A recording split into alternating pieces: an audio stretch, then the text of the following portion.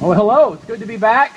Some of you may not have noticed, but I appreciate y'all letting me have 2 weeks off. It was very nice for myself and my family, and I bring you greetings from Redeemer Presbyterian Church in Waco, Texas, who we were privileged to worship with them just as congregants there, as visitors.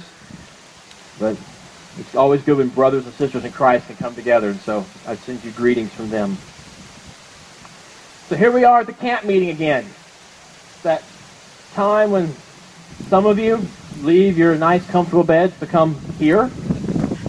It's a time when we're out here in the wind instead of in the sanctuary, and we do this because we want to look back over the history of such meetings that took place in the South over the last couple hundred years, and we also do this to remind ourselves that we are pilgrims in this life, that this world is not our home, and that kind of having a place like in a field like this is a really good metaphor for the Christian life.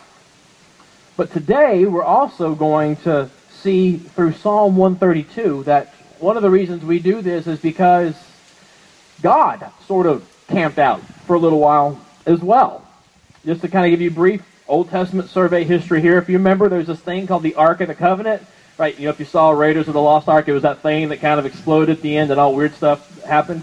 Okay, I'm not saying that's what's going to happen, but that's the Ark of the Covenant. And so the Ark of the Covenant was kind of like, imagine God sitting on a throne, and imagine what he puts his feet on. That's what he calls the ark throughout the Old Testament, his footstool. You'll see in the Old Testament, in some of the Psalms, they'll say, we want to come and worship at your footstool. They actually mean the Ark of the Covenant. So it's not that God lived there. They knew that.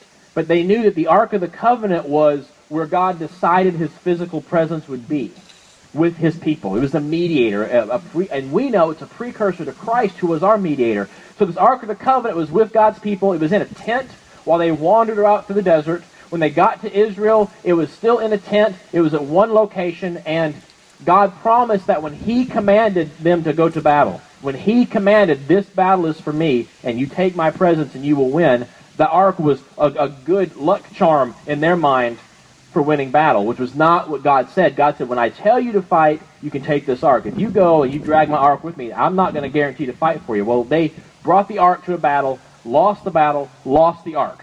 The ark was in another country for a little while. God did bad things to that country, so they sent it back. And the ark kept going around to different places for a time. And when David finally establishes Jerusalem as his capital city, he then says they remembered the ark. They actually forgot about the Ark of the Covenant. Think about that. They actually forgot the Ark of the Covenant even existed. So David is reminded of the Ark of the Covenant. So he wants to bring the Ark of the Covenant home. And so he goes and he finds it, and he tries to bring it home. He does it the wrong way, and some people die. And then he goes back and looks at the instructions and brings it back the right way. And they have this great party, and they rejoice. It's a wonderful time. And this Psalm 132, is written to commemorate and remember that event of David bringing that Ark to Jerusalem, of giving God, so to speak, a permanent home in Jerusalem. So if you would, it's printed for your bulletin, would you look with me at Psalm 132. It's a long one. We're not going to go over everything, by the way. So this is God's Word. A song of ascents. Remember, O Lord, in David's favor, all the hardships he endured. How he swore to the Lord and vowed to the Mighty One of Jacob, I will not enter my house or get into my bed. I will not give sleep to my eyes or slumber to my eyelids until I find a place for the Lord, a dwelling place for the Mighty One of Jacob. Behold, we heard of it in Ephrathah. We found it in the fields of Jaar. Let us go to his dwelling place. Let us worship at his footstool. Arise, O Lord, and go to your resting place, you in the ark of your might. Let your priests be clothed with righteousness. Let your saints shout for joy. For the sake of your servant David, do not turn away the face of your anointed one. The Lord swore to David a sure oath, from which he will not turn back. One of the sons of your body I will set on your throne. If your sons keep my covenant and my testimonies that I shall teach them, their sons also forever shall sit on your throne. For the Lord has chosen Zion. He has desired it for his dwelling place. This is my resting place forever. Here I will dwell, for I have desired it. I will abundantly bless her provisions. I will satisfy her poor with bread. Her priests I will clothe with salvation, and her saints will shout for joy. There I will make a horn to sprout for David. I have prepared a lamp for my anointed. His enemies I will clothe with shame, but on him his crown will shine. Now would you pray with me? Father God, as we come before your word today, we ask you would open this text up to us. Oh Lord, give us truth for our growth, for our joy, that we might see Christ, that we might be more obedient to your gospel, that we might know your gospel better and thus know you better. Oh Lord, be with us. Teach us. Heal us with your word today, we ask in Jesus' name. Amen. Well, if I could sum this psalm up in one sentence and give you a sentence here to use to kind of think about where we're going today. I'm going to take this off. It's going to be light. I'll give you a sentence here to use today. It's going to be this. It's going to be, it's worth it because God wants to be with us and bless us. It's worth it because God wants to be with us and bless us. So let's jump into that. First thing we see is God's presence is worth the hardship. The psalm begins with the people looking back to the good old days, before there was a temple, when David finally got the ark to Jerusalem. And they remember that David endured hardships to make that happen. He struggles to give God a permanent place and a permanent presence in Israel among his people. We see that David will not be comfortable until God is established as he should be with his people. Until Israel itself is established as well. No longer a wandering people, but officially once God had a resting place, they too were a settled nation, no longer wandering. The ark's resting in Jerusalem means they're home. And David wants that so much for his people. He's not going to sleep, the psalm tells us. He's not going to eat. He's always going to be thinking about this in the back of his head. No matter what he's doing, he's going to be thinking about the ark. He wants this. You know, most people, us included, we're very careful, aren't we? Not to be too religious. We don't want to be seen as zealous. We don't want to be seen as, those people, right? Let's not get too carried away with that. But here we see David putting God's honor, putting the good of God's people above everything else. Before he thinks about feeding his belly, before he thinks about laying down when he's tired, before he thinks about getting himself dressed, he is concerned about what have I done today to glorify God and to bless the people of God. And David does that because he loves God and because he loves God's people. What is it that we are willing to endure hardships for? What is it that preoccupies our thoughts? What is it that comes before our basic needs? It's a very simple answer, actually, isn't it? It's the things we love. We do this automatically. We don't have to think about it. We don't have to say, okay, I love this, therefore I must endure. No, we love it, and we gladly, without even thinking about it, give our heart over, and we will suffer hardship for this because we love it. I mean, think about what you would be willing to give up for your family. Think about what price you would pay to save the life of your child. It's automatic, isn't it? That kind of sacrificial spirit. That's the kind of hardship verse 1 speaks about. David was willing to be humiliated, afflicted, stricken. We could translate that word hardship as all of those things for God's glory and for God's people. Oh, dear flock, as our culture becomes more and more post-Christian, we're going to have to ask ourselves, do we love God and his people enough to be humiliated and stricken? Do we love God enough to do that? Do we love our church enough to do that? That's a good question. We should ask ourselves those questions routinely, but that's not exactly what David is commended for here, and I'd be remiss if I didn't tell you this. David is not remembered here for being zealous.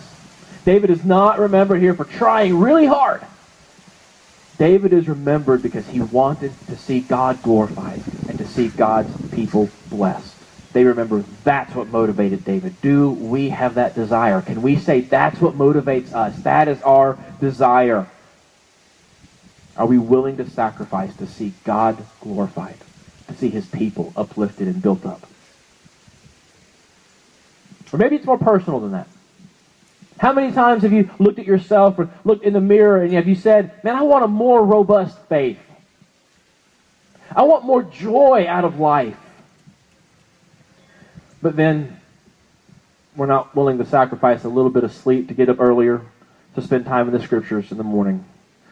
Or I want a closer walk with God. I want to know Him better. I want more joy. I want more peace. But then there's something in our life, some other love, some hobby, something, the Bible would say idol. Something we love more. And so we're not willing to sacrifice it for God's glory. Instead, we sacrifice God's glory and the good of God's people for it. See, David was willing to endure hardship for God's glory. He was willing to be humiliated for the good of God's people. Because he wanted to see God's people built up. He wanted to honor God. Oh, you don't have to endure hardship to know God. I'll say that again. You don't have to endure hardship to know God. That is not what this is about. We have access to God's presence. We have access to the blessings of God through Jesus Christ because He suffered hardship. He endured hardship. He was humiliated. He was afflicted. The question is, those of us who have been changed by that message, do we really think it's worth it? And so we suffer for it. That is the question of this text. When our neighbors or our coworkers look at our lives, do they see that we think Christ is worth hardship? Just this morning, I read an article in a medium-sized town, about the size of Orangeburg, in Idaho. One of those states out west that's weirdly shaped. Freedom-loving state. A pastor and his wife, who have run a chapel in that town for 30 years, a openly religious chapel that they, from the very beginning, if you would like to get married here, we will marry you, but this is a Christian order of worship. We do it this way. We don't do it any other way. Because of the interpretation of the Supreme Court's decision, just yesterday, they were slapped with a $1,000 fine and a notice that if they did not change, they would be incarcerated. Yes, incarcerated in America because they refused to do a wedding for a same-sex couple. They said, I'm sorry, you can go right across the street and do it there. We can't do that. An ordained Christian pastor. Are we willing to suffer for the faith? But don't miss the grace here. This psalm is a bold, bold prayer, calling on God to remember His covenant because of what David did for them. They understood God made a covenant with David. They understood that David was their mediator. They understood they could talk to God this way, this boldly because of what David did, not because of themselves. Oh, dear Christian, I hope you see the connection. Because of the work of Christ, we can pray with that same boldness. We can go to God and we can say, help me.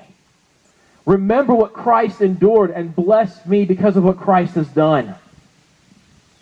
Because of the hardships suffered by another, we can pray this boldly. We stand on Jesus Christ's shoulders, great David's greater son. His hardships were redemptive for us. They bring us into God's very presence. We don't have to suffer to be with God. Please do not hear me saying, you better be willing to sacrifice or God doesn't want to know you. That is not what this text is saying. No, God has suffered Himself to know you. And now that He has changed you, you may be called to suffer for that message. So don't listen to that voice in your head, dear Christian, that wants you to suffer for your mistakes. Oh, you blew it on that one. I know you're a Christian, but you better suffer some more. You better be more sorry. You don't feel bad enough yet. You can't be forgiven. Don't listen to that voice. Your forgiveness is based on the hardships and sufferings of Christ. And don't listen to that voice when it tempts you in dealing with other people. They're not sorry enough. They haven't suffered enough. I don't feel satisfied at their pain yet. I will not forgive them. Because their forgiveness is based on the suffering of Christ too. Don't listen to that voice. Because Jesus Christ has suffered for His people. He was afflicted so we don't have to be. You can boldly go to the throne of grace as wretched sinners and receive his grace, because God's presence is worth hardship. The next thing we see is that God's promise is worth believing. After they remember what great David did, they boldly remember that God made them a promise through David. Look with me, if you can, at verse 11. It says this, "The Lord swore to David a sure oath from which he would not turn back. One of the sons of your body I will set on your throne."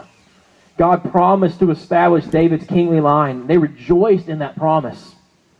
That promise is their lifeline for hope, you could say. I want you to imagine what's going on here. Most likely when this psalm was written, when it became part of the canon, we're talking about the exiles returning from Babylon.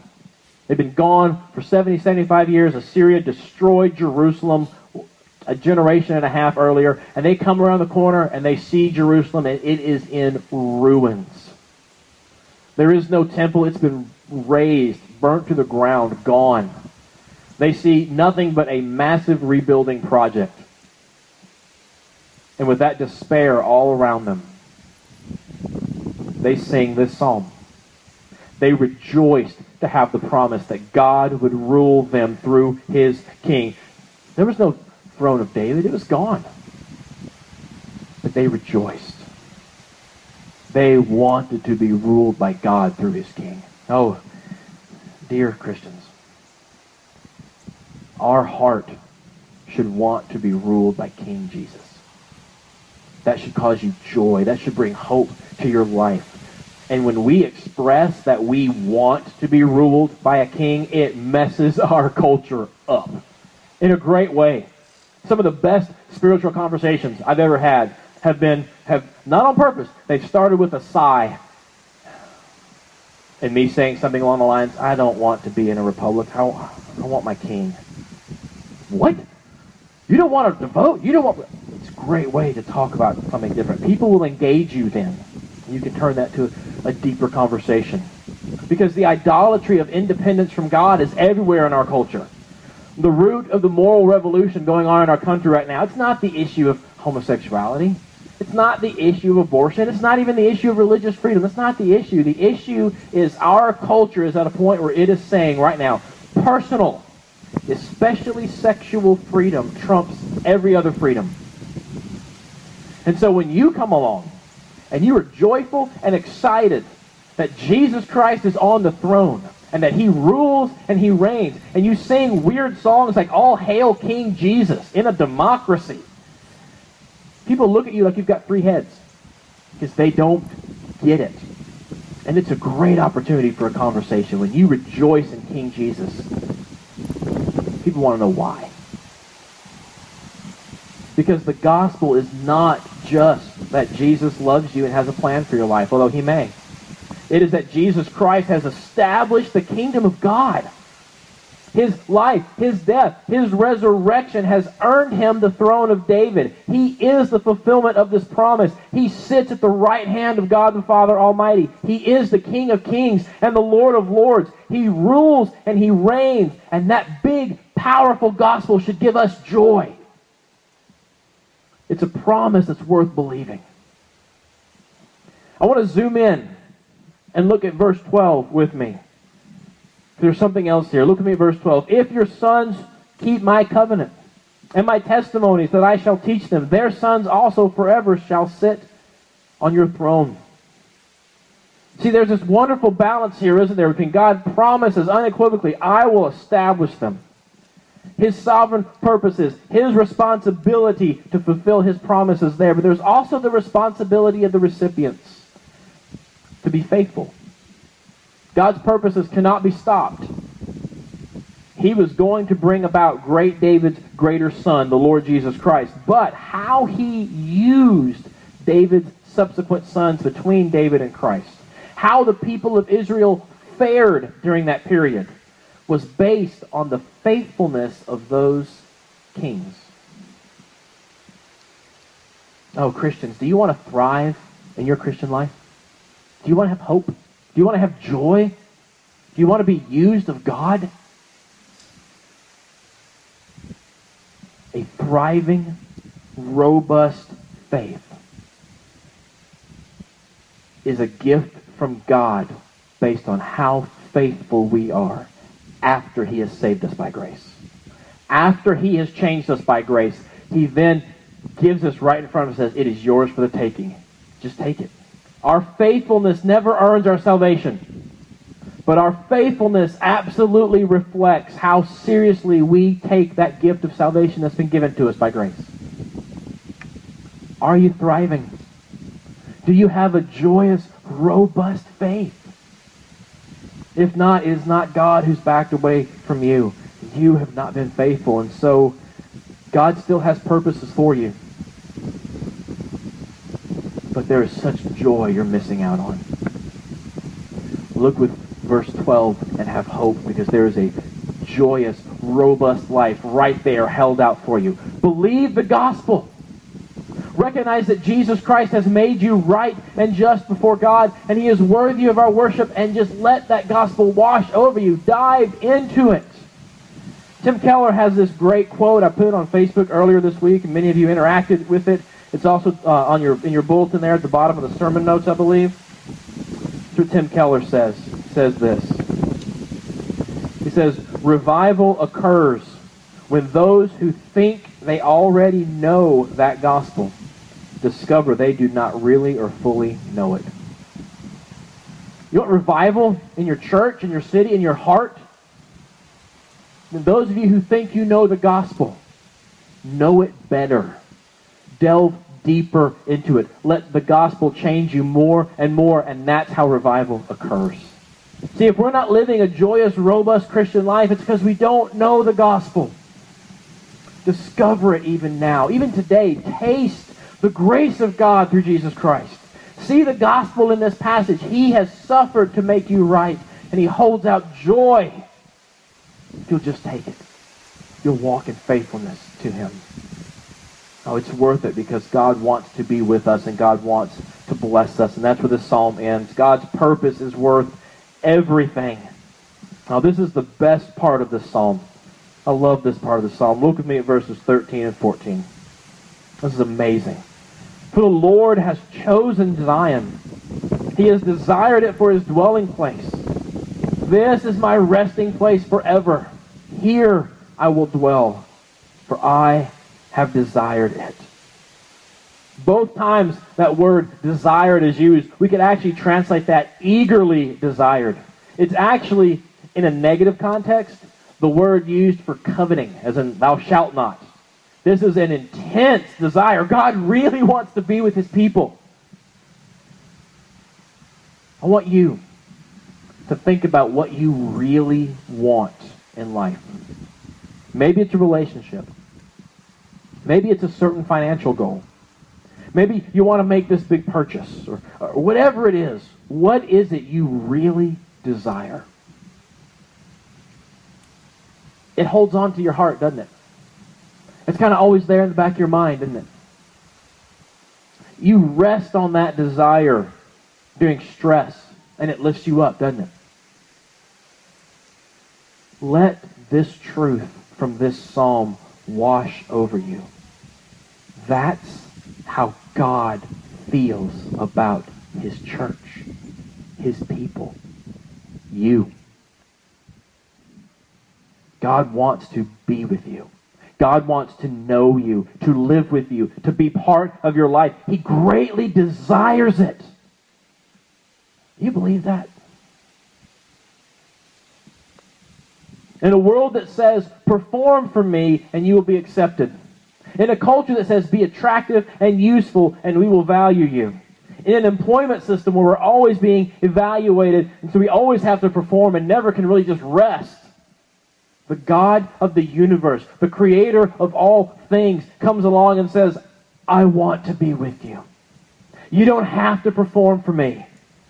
I'm the one who suffered to make you mine because I want you. Do you believe that today? That's not just preacherly hyperbole. God proves his desire. You'll notice the way this psalm works. The people actually utter a prayer specifically in verses 8 and 9. Please do this. And God answers those prayers later, above and beyond. Look with me at verses 8 and 9. What do they ask for? They say, "Arise, O Lord, go to your resting place. You in the ark of your might. Let your priests be clothed with righteousness. Let your saints shout for joy." That's what they prayed for. That's what they asked. And notice how God answers. Look at me at verses 13 through 16. They say, "Come to your place." And God says, "The Lord has chosen Zion. He has desired it for his dwelling place. This is my resting place forever. Here I will dwell, for I have desired it. I will abundantly bless her provisions. I will satisfy her poor with bread. Her priests I will clothe with salvation. Her saints will shout for joy." He goes above and beyond their request and says, "Oh, I'm going to give you what you asked for. I'm going to give you even more so." So God answers above and beyond because God loves his people. God wants to be with his people. We can go to him in bold prayer like this and ask him, recognizing he wants to answer us. When we submit to him the desires of our heart, he answers above and beyond, is what this psalm is telling us. Oh, dear Christian, today, this morning, the reason you and I have a stale faith so often, the reason that we don't have a robust, joyful life that we really want, is because our desires are too small. We don't ask God for crazy things like this. We don't really take our true desires to God because we don't think he can help because our God is too small. We don't really rest in the fullness of what Jesus Christ has done for us in the gospel, the freedom and the joy that awaits us because our gospel is too small. We don't really believe it can help with the deep matters of life. You see, C.S. Lewis sums up these ideas so well. I've used this quote before, but it's so poignant. It's there in your bulletin for you again. Listen to what C.S. Lewis says about this. He says, "It would seem that our Lord finds our desires not too strong, but too weak. We are half-hearted creatures, fooling about with drink and sex and ambition when infinite joy is offered us. Like an ignorant child who wants to go on making mud pies in a slum because he cannot imagine what is meant by the offer of a holiday at the sea. We are far too easily pleased."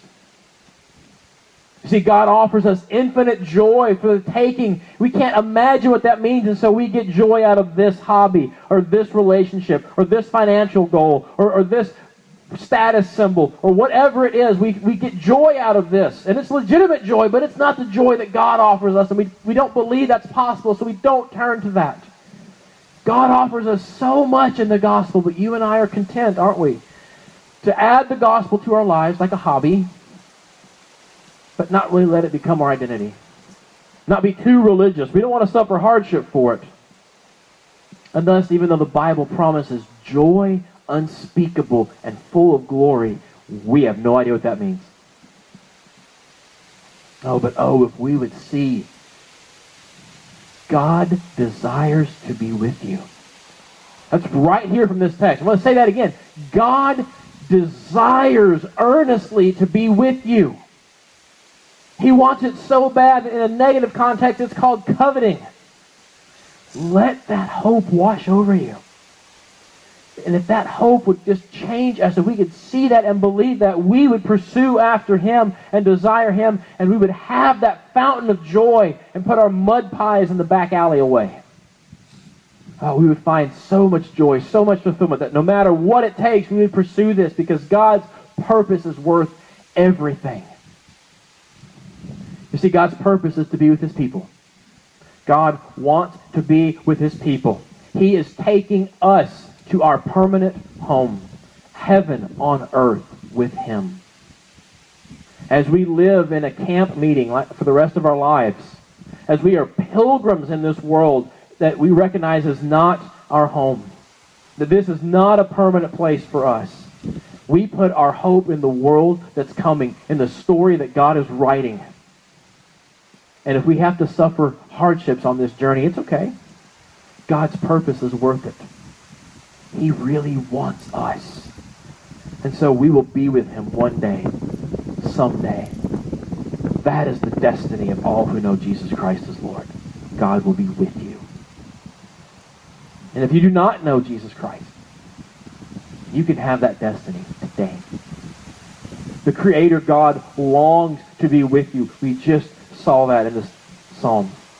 He has provided a way for you to be with him through the sufferings of Jesus Christ. You do not have to suffer to be with God. You do not have to suffer for your sins. He does not call you to suffer before you can be forgiven. He says, look in faith to my Son who suffered for you and be forgiven. He has provided a way through the hardships of Jesus Christ. So if you want that, or maybe you want that again, maybe you want to taste revival in your heart and really let the gospel wash over you, cast off everything you've called Christianity. If you've been a member of this church for 20 years and you want a deeper, more robust faith, cast off everything you've called religion and simply place your faith and trust in Jesus Christ alone as the resurrected Lord and King of Kings, and ask him to give you joy. He will forgive you of your sins. He will fulfill you, and he will give you joy, inexpressible and full of glory. Let's pray together. Our gracious God and Heavenly Father, Lord, your gospel is so good that even now as we read the words of this psalm, as we hear these words, Lord, we don't believe them. Our heart doubts. Lord, we ask that you would, by your grace, help us to believe. Would you give us faith in Jesus Christ? Those of us who already know you through Jesus, those who don't, would you give us the gift of faith as you promised? Would you give us joy? Would you help us to believe that you desire us, and would that change us, Lord? Do your work, we ask in Jesus' name.